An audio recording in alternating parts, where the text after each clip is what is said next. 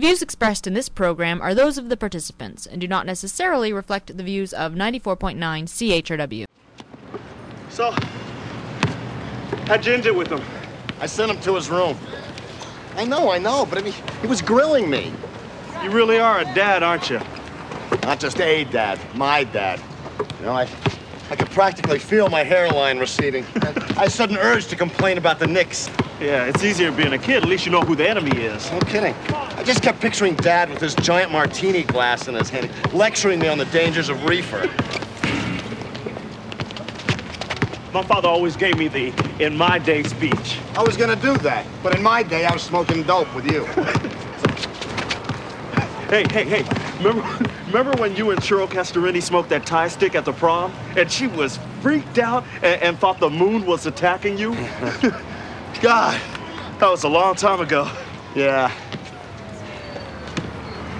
I can't remember much, but I was very happy. A long time. Where'd you get it? His friend Bobby. Kid does nice work. Not as good as I used to. Yeah, right. Okay, that's it. Let's just throw it away. Hold it. Here, smell it. What does it remind you of? Days gone by. Jeannie Dillon's basement. Yeah. Yeah, that old pool table, the orange felt, right? Santana on the apron. Yes. And your house? Remember the sound? Boys, what are you doing in there? Studying, Dad. Right. And you'd start pulling at that stuck window. And you would fan the smoke out with the closet door? And spray Right Guard everywhere, right? I used to go through like 3 cans a month. My parents probably thought I had a glandular problem. And you would always worry what would happen if you died and they found your stash? Yeah, but your thing was always the cops, remember? Remember that time we spent 45 minutes hiding from the meter maid? Man, those sure were some great times. Yeah.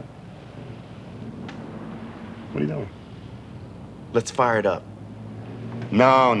Oh, come on, man. We haven't gotten high in, like 15 years? It'll be fun. All the cool kids are doing it.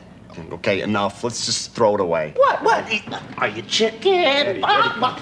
Give me that. Give me that. I'm warning you. What are you doing with that match? Don't you light that up in here. Do you hear me? You forgot to say, Young man?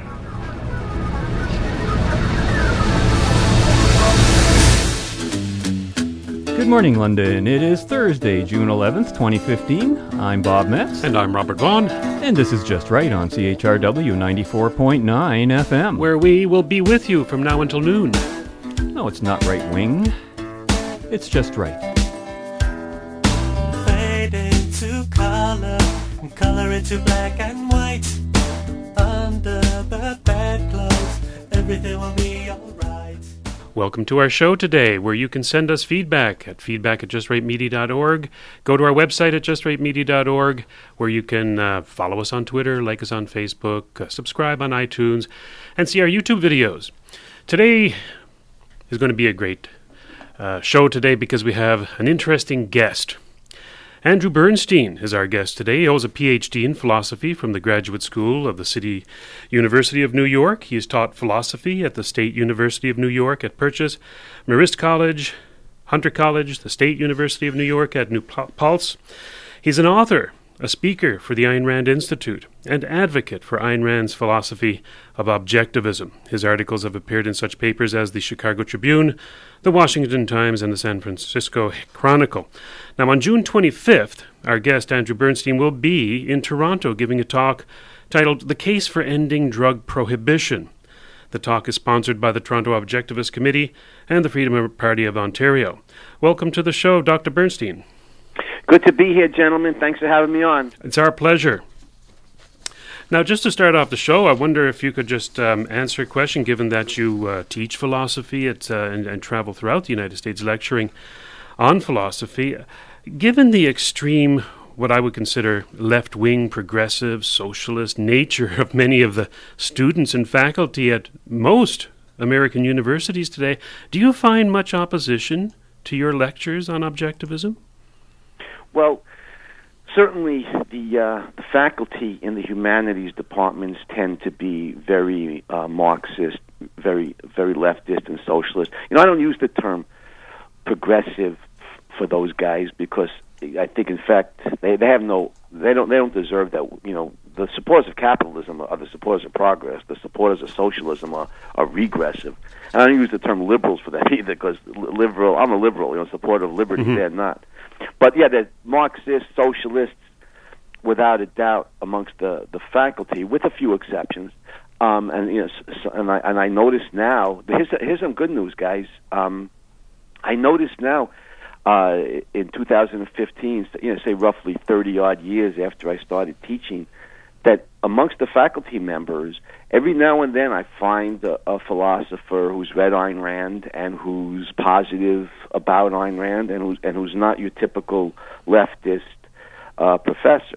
So I think there's progress there. The students, certainly a lot of them are leftists, but there's also a lot of them that really that are apathetic, don't care one way or the other, basically more pragmatic. They're concerned about having a career and a fulfilled life. So I mean, in that way, I think that's very good. A lot of them are concerned about their own selfish lives. Some of them support capitalism, so it's mixed amongst the students. So it's not quite as grim, I think, as all that. You don't find a big pushback from some of your students when you, say, for example, talk about the benefits of capitalism, and especially when most of the world is turning to the left these days? Yeah, I don't proselytize in class. I include Ayn Rand in the reading list. And I think it's clear to my students where I stand. But I try to make the best case I can.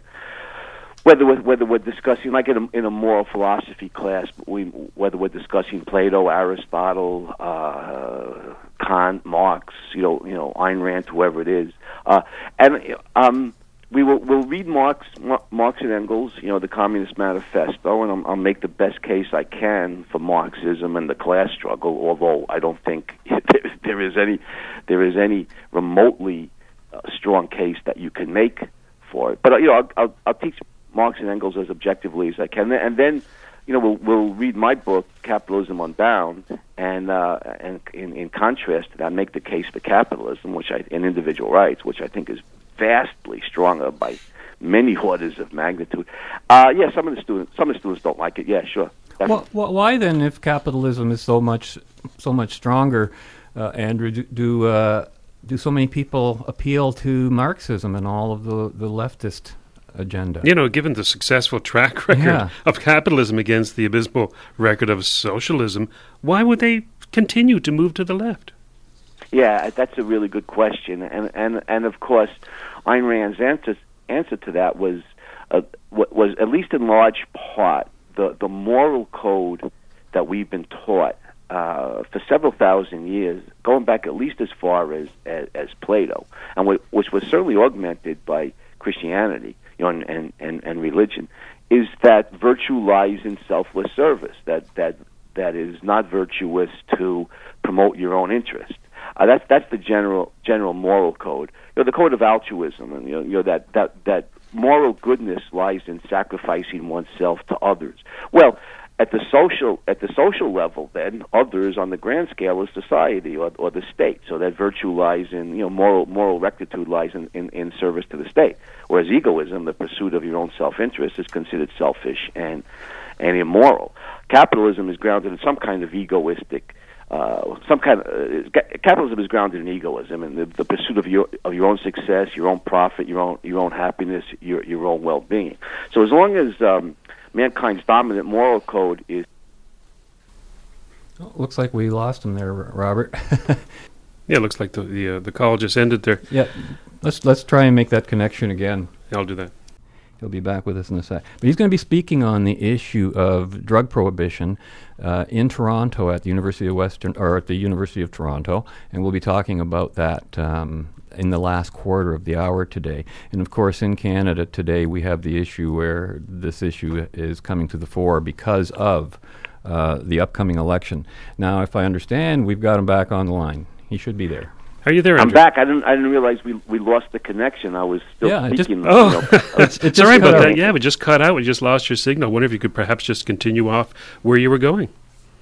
I don't know where I got cut off. But you had raised a really important question about given capitalism's successful track record and the abysmal failures of socialism, especially a full socialism, of real socialism like National Socialism and communism, why the appeal to socialism and the animus towards capitalism. And I think Ayn Rand's answer is based in the moral code, that we've been taught that self-sacrifice is virtue and self-interest is selfish and evil. And as long as mankind holds a moral code of selfless service, then socialism is unbeatable, because socialism is that your life belongs to the state and you provide selfless service to the state, whereas capitalism is based on the code of self-interest, that your life belongs to you, and morally it's right for you to pursue your own success, your own happiness, your own profit, your own well-being. So it's the underlying moral code that mankind holds that's responsible for the move towards socialism. Isn't there a lot of confusion in that, even in identifying what is considered selfless altruism? I mean, a lot of people, or a lot of parents, for example, would say, well, we're sacrificing certain things that we're doing for our children to go to school or to pay for this, when really that's not a sacrifice in the sense. It's a value choice that they made. They decided, instead of buying that fancy, car or trailer or whatever they wanted, they decided to put their money into a savings account for their kids' school, but they refer to it as a sacrifice. You find a lot of that is being confused with what Ayn Rand meant? Yeah, there's a lot of confusion on this issue, and the best people in the world, morally the best people, are rational egoists, whether they realize it or not. Like Molière's character, who spoke prose all of his life without realizing it, they're egoistic without even realizing it, and but they've been taught a self-sacrifice code, and that's what they know, that's what they've been taught. But that's a really good example, because the overwhelming majority of parents love their children, not all, but most Sure. parents love their children more than their bank account or what kind of a house they live in or everything. Their children are a much more important value to them, and properly so, than living in a big house in the suburbs or whatever.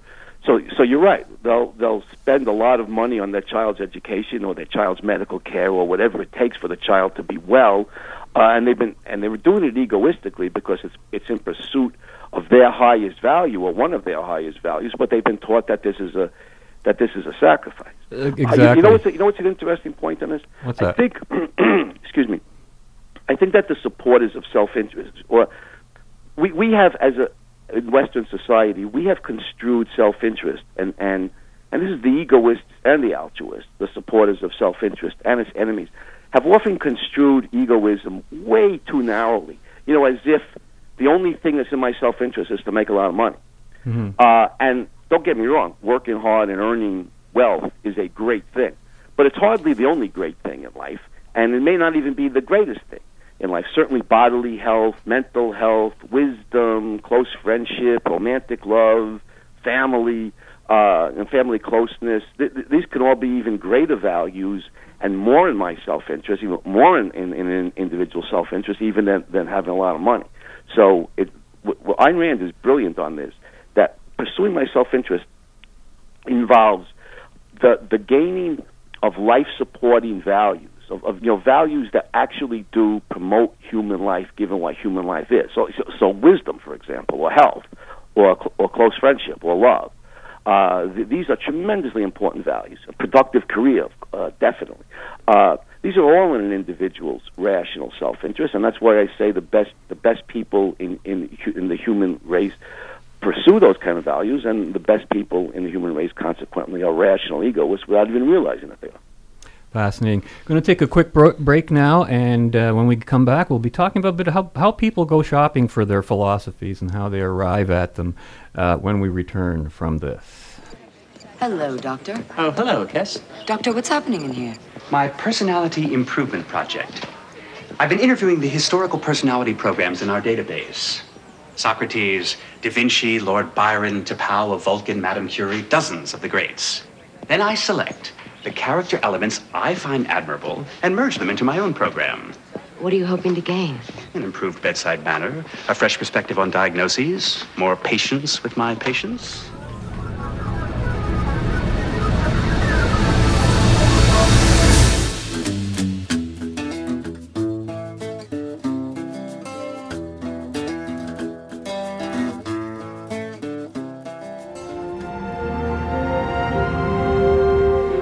Men and women should refrain from enjoying each other. By that I mean to say, even their mutual glances must be free of all suggestion of carnality. Free of passion, one might as well be free of humanity. Do you not agree? I think you both make valid points. One can pursue one's creative urges, spiritual urges, and physical urges. All have a place in a well-lived life. Thank you, Lord Byron. The classic romantic early 19th century argument. Yes, it seems quite fascinating to see... Classic or no, he is woefully misguided. Passion is meant for procreation. Anything further is contrary to divine intention. Really? It is said the angels themselves take pleasure in their bodies of light. And you should take a cold bath. In such cases, it is the finest preventative. I'll keep that in mind. Gee, if only everyone went shopping for their philosophy that way. Andrew, how do people really come to hold and adopt the philosophies that they do in life? I mean, people like yourself and myself and Robert, we discovered objectivism rather later in life. But I imagine up till then our philosophies were very much based on how our parents raised us and our immediate environment. And we kind of just absorbed it. We just didn't go to the library and shop for philosophers and put together some kind of a handbook of philosophy. What's been your experience with that? Well, I was very lucky that I had a high school teacher who was an objectivist, and he used to discuss Ayn Rand in class, and it hit me immediately that this made rational sense, that it just made sense to me. I was 16, and I went and got all of Ayn Rand's novels and read them, and I knew right away that this was the most important thing in the world, and that this was the philosophy that would not only change my life immensely for the better, but could also, and will in time also, change the world immensely for the better. So I was lucky in that regard, and I've tried to do that for my own students, to introduce them to Ayn Rand, not dogmatize about it, but have them read Ayn Rand in the context of other great thinkers in the history of philosophy, and then like Howard Roark in The Fountainhead, use their own independent judgment to choose what makes sense to them and what does not. But in answer to your question generally, yeah, I think many people certainly raised in a religion simply absorb it when they're young, and religion is a faith-based philosophy. It's an attempt to answer all the philosophic questions of human life. Other kids go to the universities where most of the professors, of course, are pushing basically leftist philosophy at them, derived from German philosophy, from the influential German thinkers Immanuel Kant, George Wilhelm Friedrich Hegel, and Karl Marx, and they become, in that modernist, leftist, altruist morality. But of course, they pick all this up mostly from their environment. I don't know too many people actually read Kant and wouldn't know that they were following his philosophy. How does one make people aware of these things? Because Kant probably doesn't mean much to the average person in the street. You can tell them all you want that this is the philosophy you're following, and he's got it wrong, and the person can't even relate to you on that level. How does one get around that level of conversation when you've got, you're trying to move a whole culture in a certain direction, and that culture is this big melting pot of different ideas all cooking together, to discern. Well, I think we need to be overwhelmingly and immensely positive, and that is present the true ideas rather than polemicize, that is, argue against the false ones. So I have people, as my students read Ayn Rand in the classes. When I talk to people, I focus on the positives, on the role of reason, of observation-based reason in human life, on the virtues of a proper and healthy egoism and pursuing, life-promoting values by means of your own effort, on the necessity of the freedom of man's mind, on the principle of individual rights and the virtues of freedom. I focus on the positives, and almost never discuss Kant, Hegel, and Marx. That comes up very rarely, only with people who are really, really interested in philosophy. But generally, I focus on the positive, and I think, to me, in my own mind, whether I'm writing or lecturing or speaking, I try to follow what I think of as the 95-5 principle. And the 95-5 principle is that even if I'm arguing against, say, socialism, at least 95% of my presentation is going to be positive. It's going to be on what's true, what's right, the virtues of capitalism, the virtues of individual rights, and at most maybe 5% on the evils of socialism, even in the context where I'm arguing against socialism. At least 95% of my presentation is going to be about what's true, and only marginally about what's false. I wonder if we can switch gears here for a little moment. And I understand you're quite prolific, and you've written a number of books. And I understand you've also written on open immigration, of which I think you are an advocate. There was a recent discussion by Yaron Brook of the Ayn Rand Institute and Leonard Peikoff on that very topic, where Brook seemed to share your view, while Dr. Peikoff would like to see limited immigration, since it seems to be a nefarious way for the socialist government of the U.S. to stack the voting deck in their favor. Now, your thoughts on that argument against open immigration by Peikoff? Well, there's nobody alive in the world that I respect as much as Leonard Peikoff for all of the tremendous work he's done in studying Ayn Rand's philosophy and presenting it. And he's my, along with Ayn Rand, he's my leading teacher. But I disagree with him respectfully disagree with him on this issue.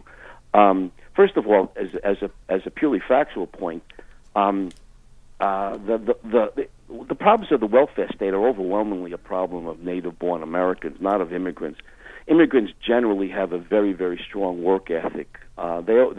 They always have, and they still do. The labor force participation rates show that low-skilled Hispanic workers are amongst the society's hardest workers.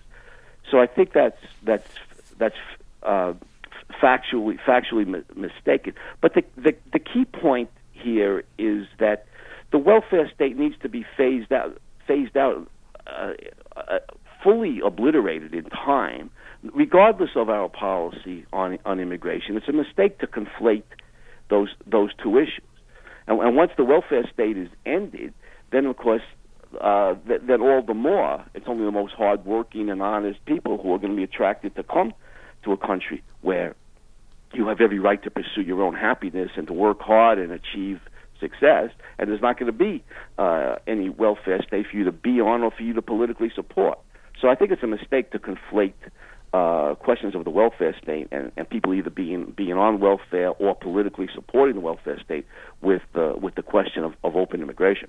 Seems like a vicious circle, though, doesn't it? If you're bringing in people who seem to rely, and I don't know the stats on this or anything, but I'm just taking Dr. Peikoff's impressions about it, a group of people who would vote more to the left, more for this welfare state.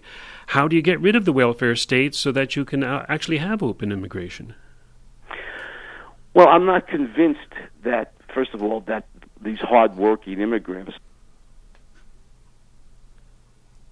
Oh dear, do we lose them again? That they can't be, that their minds can't be reached by the arguments, by Ayn Rand's arguments for freedom. In fact, I think the reason so many immigrants came to this country and still come to this country is because they seek freedom.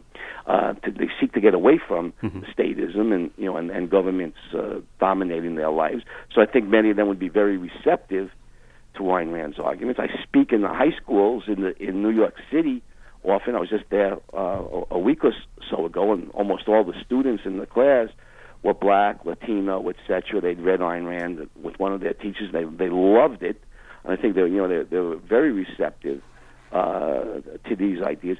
But the main point here is the case against the welfare state is on moral grounds. That you're robbing productive people, you're helping to seduce people, what does Walter Williams call it, being seduced onto the dole by Washington's welfare pimps. You're supporting the worst, most irrational, indolent premises of individuals. The welfare state is a disaster. But listen, we're going to go to a break right now, and we're going to return right after our bottom of the hour break, and we're going to carry on our conversation with Dr. Andrew Bernstein. Who's on the line, Ross? We have Mitch on line 3. He's having trouble with his neighbors. Hello, Mitch? Make that had trouble. This idiot next door had his leaf blower going at 7 a.m. again. Oh, that's very inconsiderate. Yeah, I'll say. That's why I decided to give him an etiquette lesson. I grabbed that leaf blower and smashed it against a tree. Mitch, I must say I'm stunned.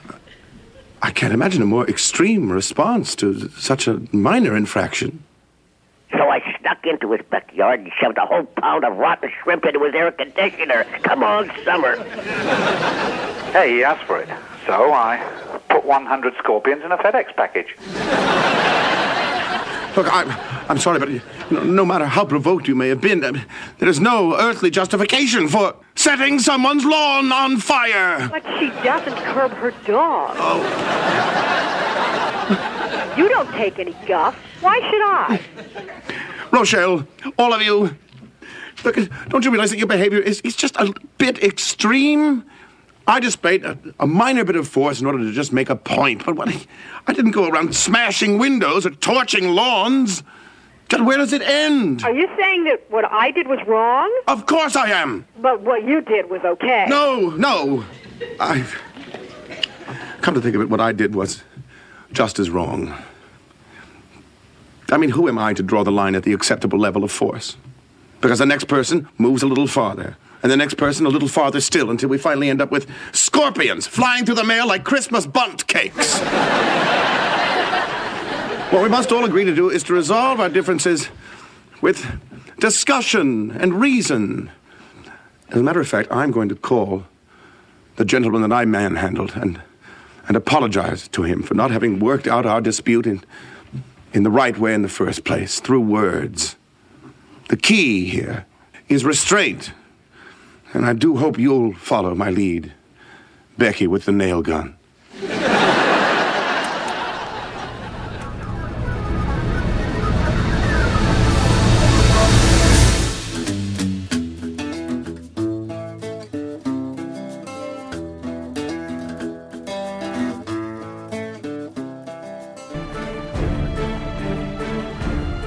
Ellis Wyatt.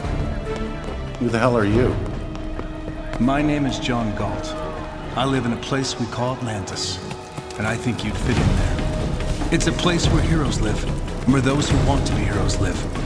The government we have there respects each of us as individuals and as producers. Actually, beyond a few courthouses, there's not much of a government at all. Bottom line, Mr. Wyatt, if you're weary of a government that refuses to limit its power over you, and if you're ready at this moment to claim the moral right to your own life, then we should leave. And I'll take you there. I'll take you to Atlantis. Hello and welcome back to Just Right on CHRW 94.9 FM. We're on the line with Dr. Andrew Bernstein in New York. Can you hear us, Dr. Bernstein? Yes, I can hear you. Can you hear me? I can hear you fine. That's great. Thank you. Having a bit of trouble there with the phones. That was a little clip from Atlas Shrugged movie. Now, I felt a little trepidatious of actually playing that one because some objectivists sort of object to that particular movie. Did you have a chance to see it, and what are your thoughts on it? I saw the first two installments. I didn't get to see the third. I hate to criticize it because I respect John Aguilera, the producer, and I like him. But I thought the movie, let's just say I thought the movie could have been a lot better. Yeah, from my impression, it fell flat. It did not, unfortunately, do the huge tome that is Atlas Shrugged justice. And, like you say, you want to give people their due to try to bring out the word of Ayn Rand to a broader audience, but I don't know that it was successful in doing that. Yeah, that's a tough agree, movie. I think it introduced some people to the book, and probably some people read the book because of that movie. So in that way, it was a good thing. Mm. Now, I understand you've written the Cliff's Notes for not only the Fountainhead, Atlas Shrugged as well, I understand? And, for Anthem, Atlas Shrugged, and The Fountainhead, yes. Now, Cliff Notes, those are usually notes that accompany study on these books that are taught in schools. Is that correct? Yes, generally, that's correct. And so can I assume then that these books are being taught more widely than I expected in the schools across the nation? Because I'll tell you, I never ran into any of these books when I was in school, not on the curriculum in any way.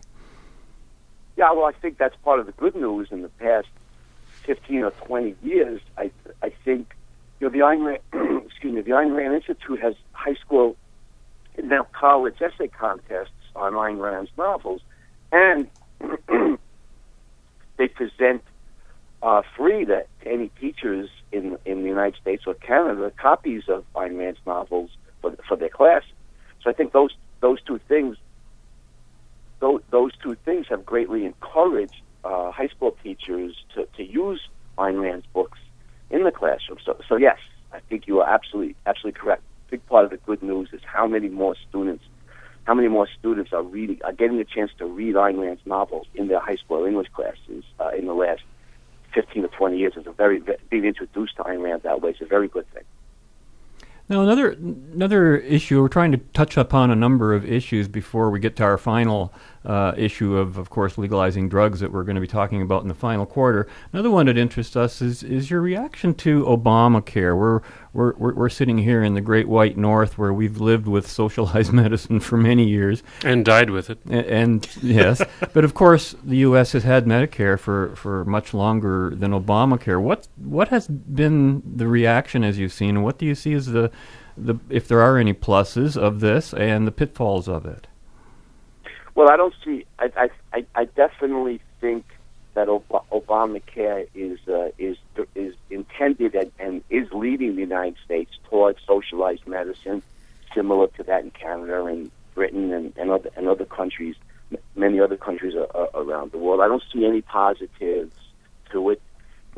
When the government takes over any field, of course, it always leads to pernicious results. The obvious problem with socialized medicine is the waiting lists that you have to see a doctor. The free on-demand bankrupts the system. They can't afford to train specialists.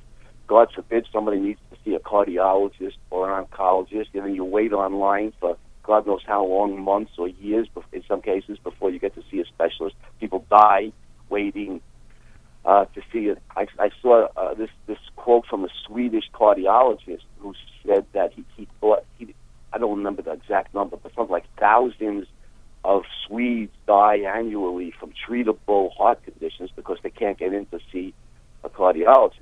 So, furthermore, the deeper level, of course, once the government takes over a field, it crushes independent thinking. You notice Great Britain used to be one of the world leaders in medical advances, and now there's fewer, if any, medical advances that come out of Britain. Most medical advances and new pharmaceuticals are developed in the United States now. So God forbid, that we move towards socialized medicine.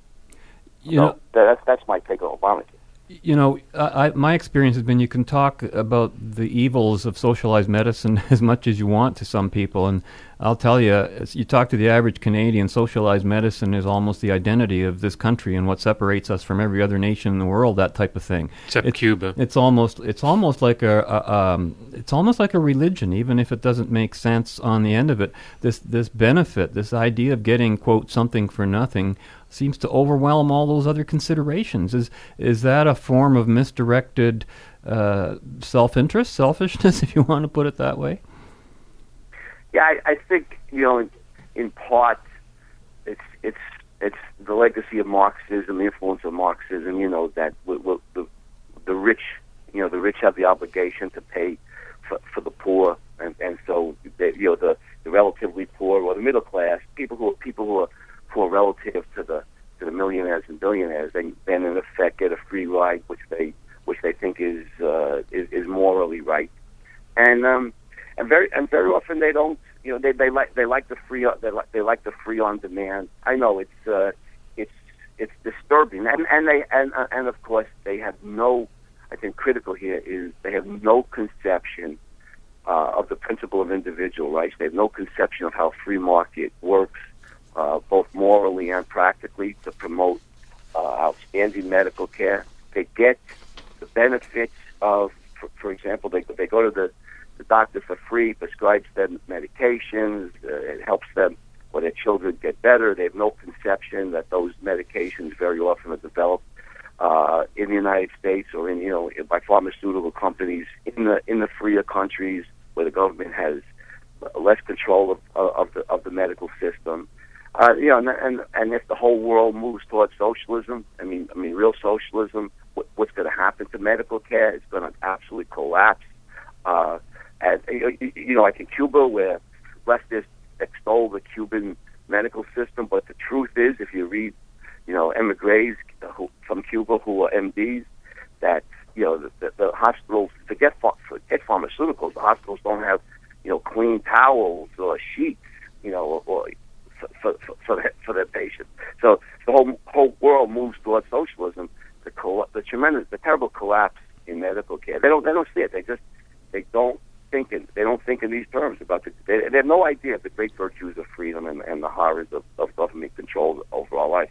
It's interesting because, a year ago we heard from Ritu Parnabasu, who spoke at the same venue you'll be speaking at in 2 weeks from the Ayn Rand Institute, and she pointed out how a famous heart surgeon in India who had turned businessman in order to figure out how to make treating cardiac disease more affordable, put together a business, and apparently he's making a lot of money at it, and yet his pursuit of profit led him, according to her, to be able to offer an equally good heart surgery for $1,500 US, as would be in the Cleveland, Ohio clinic, where the same surgery cost $106,000.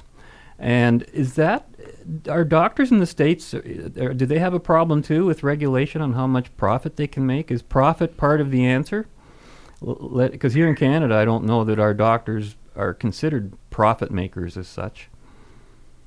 Yeah, well, that of course is an interesting question, and I think in a fully free society, which we should have, of course, doctors are in competition with one another.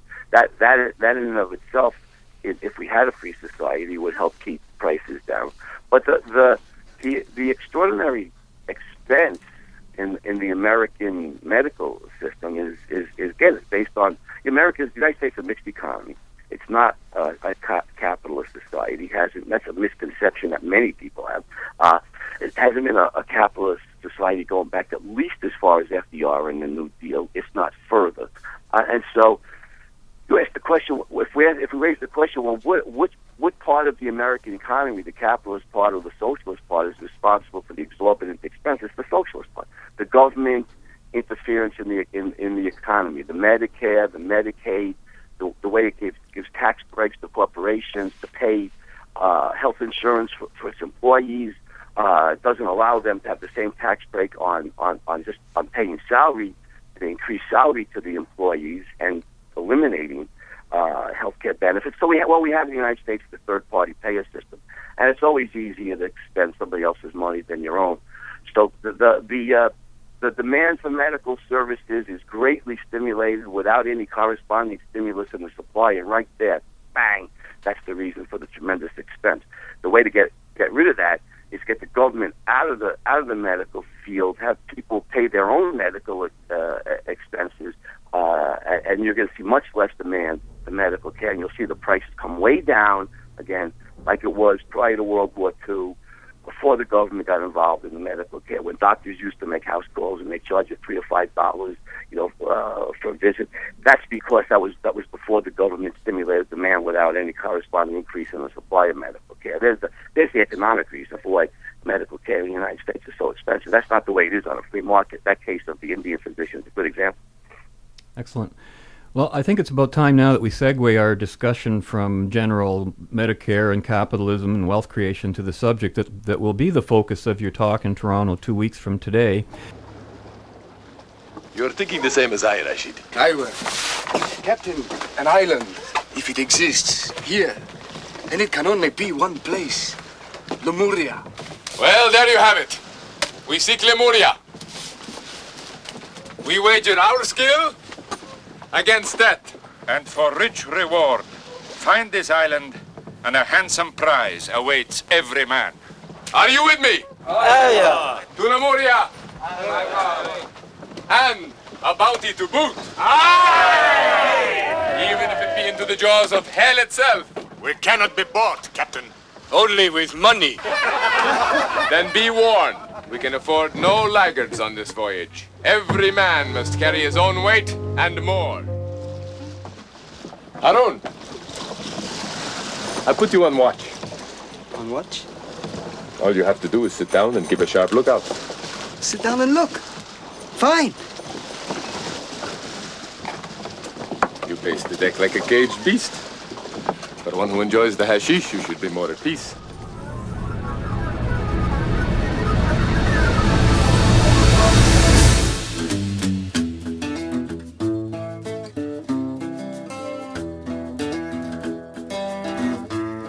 Very good, you got it. New category. You get to pick a category. During the war on drugs, the U.S. dropped a bong on LSD Day. $150 question, originally prompted by a heroin epidemic. What 1970s U.S. president was the first to pass the war on drugs? Jimmy. Gerald Ford. No. Who is Gerald Ford? Johnson. Johnson? No, not Johnson. Juggies? Yes? Reagan? No. It was my boss, Mr. Nixon. Mr. Nixon. Oh. Okay, $50 toss-up, since I know you got that right. By consolidating drug organizations under the Department of Justice, Nixon created what agency in 1973? Jimmy. The DEA. Very good. Thank you. Very good. Hello, we're back with Dr. Bernstein on the phone. You're in Toronto in 2 weeks today. The Case for Ending Drug Prohibition will be your talk.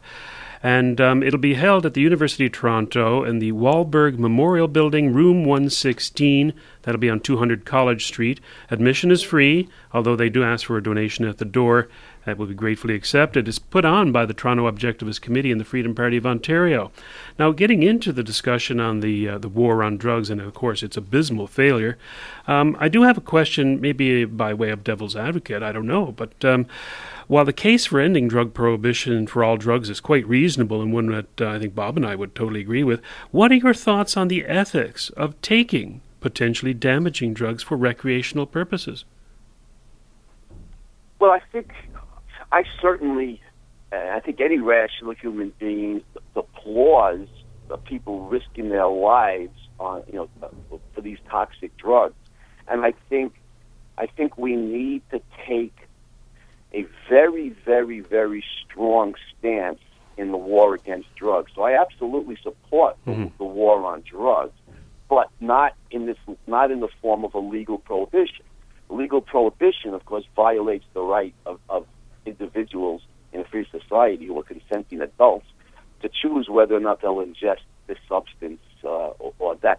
The war on drugs needs to completely be transformed from a political legal battle into a moral, philosophic, educational battle. And we need to, and the first step in a proper war on drugs is for all the people who are concerned with this terrible problem in society, the first and best and most fundamental thing that we could do is to not take drugs. And then you're living a clean life and pursuing rational, life-promoting values, education in a career that we love, education in a field we love, career in a field we love, close friends that we could trust with our lives, romantic love, children, travel, sport, entertainment, the arts, fill our lives with rational values. Then, since we're walking the walk, now we could talk the talk, and we could tell anybody who will listen, and even the people who won't listen, talk to our children, our students, our friends, our colleagues, our neighbors about the virtues of clean living and filling your life with rational values and all these things that are open to you in a free or semi-free society. And you want to risk all of this for a few moments of a drug-induced high? Are you crazy, stupid, or both? And we become exemplars then we become role models. Now, I understand that. For people. This is the way to fight a rational, morally proper war on drugs. And if we do so, we will save vastly more lives than the failed legal war on drugs ever did or ever will. No, I understand that even Ayn Rand herself enjoyed a nice cocktail now and then. Certainly you wouldn't begrudge people the occasional use of a stimulant or even a hallucinogenic. Well, I think I don't drink. I don't use any drugs. So that's not part of my life. Mm-hmm. But people make a judgment call on the based on rational people make a judgment call based on the toxicity involved. So if you drink alcohol on occasion or smoke marijuana on occasion, from what I understand biologically, that's not particularly harmful to anybody. But for somebody who wants to use cocaine or heroin or some drug like that that's highly toxic, you can risk your life just by one usage. So I think rational people make a judgment call based on the fact, and that some drugs are relative. Some drugs are much more innocuous, much less toxic than others. So I wouldn't tell people not to enjoy, marijuana on occasion or alcohol on occasion. In moderation. Don't drink and drive. But anybody who listens to me, I would tell them to never use cocaine or heroin or meth or stuff like that, which is just tremendously toxic and very, very hazardous to your very life. Having it against the law only makes it that much more enticing for some and more expensive, so that they actually have to commit crimes to go out and supply their habits, correct? Yeah, absolutely. I think it's much sexier when it's illegal. I think it is more enticing, and certainly, I think that as a practical point, gentlemen, I think the single thing in the United States, the single thing that will most greatly lower the homicide rate in this country is to legalize drugs, and probably in a number of countries. There's so much, murder, and not just gangs killing each other, thugs killing other thugs, but most of these shootouts take place in urban areas, and innocent people get caught in the crossfire. God knows how many innocent people are killed in the drug wars. And one of the practical benefits of legalizing drugs, of course, is same thing, as when Prohibition was ended in 1933. And what happens then is you take the alcohol trafficking, in this case the drug trafficking, out of the hands of these murderous gangsters, and you put it in the hands of legitimate businessmen. You can walk into a liquor store and buy liquor, and in a free society, you walk into a non-pharmaceutical drug store and buy your recreational drugs, and you remediate the terrible violence and the hideously high homicide rate that swirls around the drug trafficking in the hands of these vile gangsters. Although legalizing drugs would clearly be beneficial to those especially unjustly imprisoned solely for the use or possession of a prohibited... For some reason, I can't hear you. Geez, I don't know what to do about that. Do you think the phone might work? Just repeat the question. I'm hearing something now. Just repeat the question. Okay, we're just wondering if by legalizing drugs, whether regular consumers, would actually be better off, because the real control is of the market, of the trade of the drugs. And here in Canada, everything's done monopoly style. And so instead of someone getting busted for doing an illicit subsidy, he's going to get busted for violating someone's trade. And that might even be a worse penalty than he's facing under Prohibition. Is that a possibility? I don't know. I'm not. This is one of the disadvantages of bringing in a guy from the United States to speak in Canada. I'm not familiar with the laws and the regulations specifically in Canada. Well, here in Canada, for example, even beer and alcohol, or in Ontario especially, are regulated and priced and controlled by the government entirely, and they're way, way overpriced. I'll give you an example, Andrew, about how backwards this country is regarding its drug laws. If you grow 7 or more pot plants, and I believe the number is 7, I could be mistaken on that, the penalty for getting caught doing that is worse than for raping a child. You will spend more time in prison. That's how backward we are. that's hideously immoral and unjust.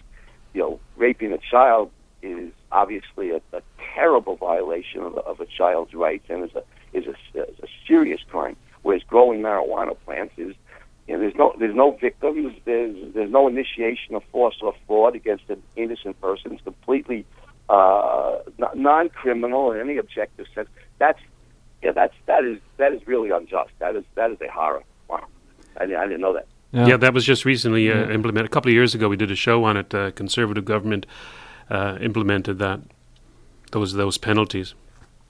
Now we have an election. Yeah, That's a real violation of an individual's rights. That's terrible. Absolutely. We have a federal election coming up here in Canada soon, and the issue of legalizing marijuana has been placed on the ballot thanks to Justin Trudeau, leader of the Liberal Party here. And already I've been hearing some Conservative Party ads against Trudeau, reacting to his pot policy with, quote, sounds like he has some growing up to do. That's growing up, not growing. And right. It sounds to me like the Conservative Party has some growing up to do, especially with regard to its drug policies. Not that I agree with Trudeau on everything, but that's one thing he's got right. And here's the Conservatives coming out saying that he's got a lot of growing up to do. It's almost as if the position of legalizing anything is being considered a juvenile idea, like it's totally off the wall. Are you getting that same kind of reaction? Yes, I think again, it's a failure on the part of many people to either understand the principle of individual rights and or to support it. But if we do understand the principle, I had a student in class. This was a young kid, say to me, but if when I was discussing all the virtues of drug legalization, and she said to me, but if we just let people do whatever they feel like, or we let people take whatever drugs they want, such and such and such, well, your bad things will happen. And I said, I don't believe in letting people do whatever they want or in taking whatever drugs they want. And she said, you don't? I said, no. So I believe in protecting the rights of individuals to take whatever of consenting adults. I believe in protecting the rights of individuals to do that, not letting people do anything. The government doesn't have the moral authority to let people do things or to not let people do things. The government exists to protect the rights of individuals to do as they will, as long as they're not criminals, as long as they're not initiating force or fraud. So I think we need to really stress the broader principle here, that an inalienable right of an individual to his or her own life includes the right to irrationally risk by using toxic drugs. And you know what's interesting? Truth is often paradoxical. Can we reach the Far East by sailing west? Yes, we can. Can we fight a more effective, morally upright, and practically effective war on drugs by legalizing drugs? Yes. Legalizing drugs is part of a proper war on drugs. It's a paradoxical point. I'm going to speak on this in Toronto in a couple of weeks. And that sounds like a good place to end the show today, Dr. Bernstein. So your talk in Toronto will be the case for ending drug prohibition. It's in room 116 of the Wahlberg Memorial Building, 200 College Street, and the University of Toronto. Again, the admission is free. I hope you're going to be bringing lots of your copies of your many books that you've written about Ayn Rand, objectivism, and various topics. And we'll see you there. Bring as many as I could carry on the plane, so I could sign and sell and make a profit. But again, thanks for having me on. I want to stress that I think the novelty, the new point in this talk that I'm going to make is that legalizing drugs is a necessary step in fighting a morally upright and practically effective war on drugs. So that's the theme of my talk. You'll have no argument here. Thank you again, Dr. Bernstein. Thanks again, gentlemen. Have a great day. Thank you. Take care. And that's it for another week for us. Join us again next week when we continue our journey in the right direction. Until then, be right, stay right, do right, act right, think right, and be right back here. We'll see you. Fade into color, and color into black and white. Under the bedclothes, everything will be alright. And what's with those cigarette manufacturers? They're forced to put new stern warning labels on the cigarette packs. And now I read that in order to get around that, they've been putting secret messages, subliminal messages, into the warning labels to get smokers to ignore them and smoke more. Well, when I read that, I thought, that's a lot of bull. That can't be true. But then the other day, I had a pack of smokes in my hand, so I actually read the warning label. Well, the words I read were something like, cigarettes cause heart disease and stroke. But what I heard in my head was, you know, if you peel the foil off the paper, you can hide your hash in it.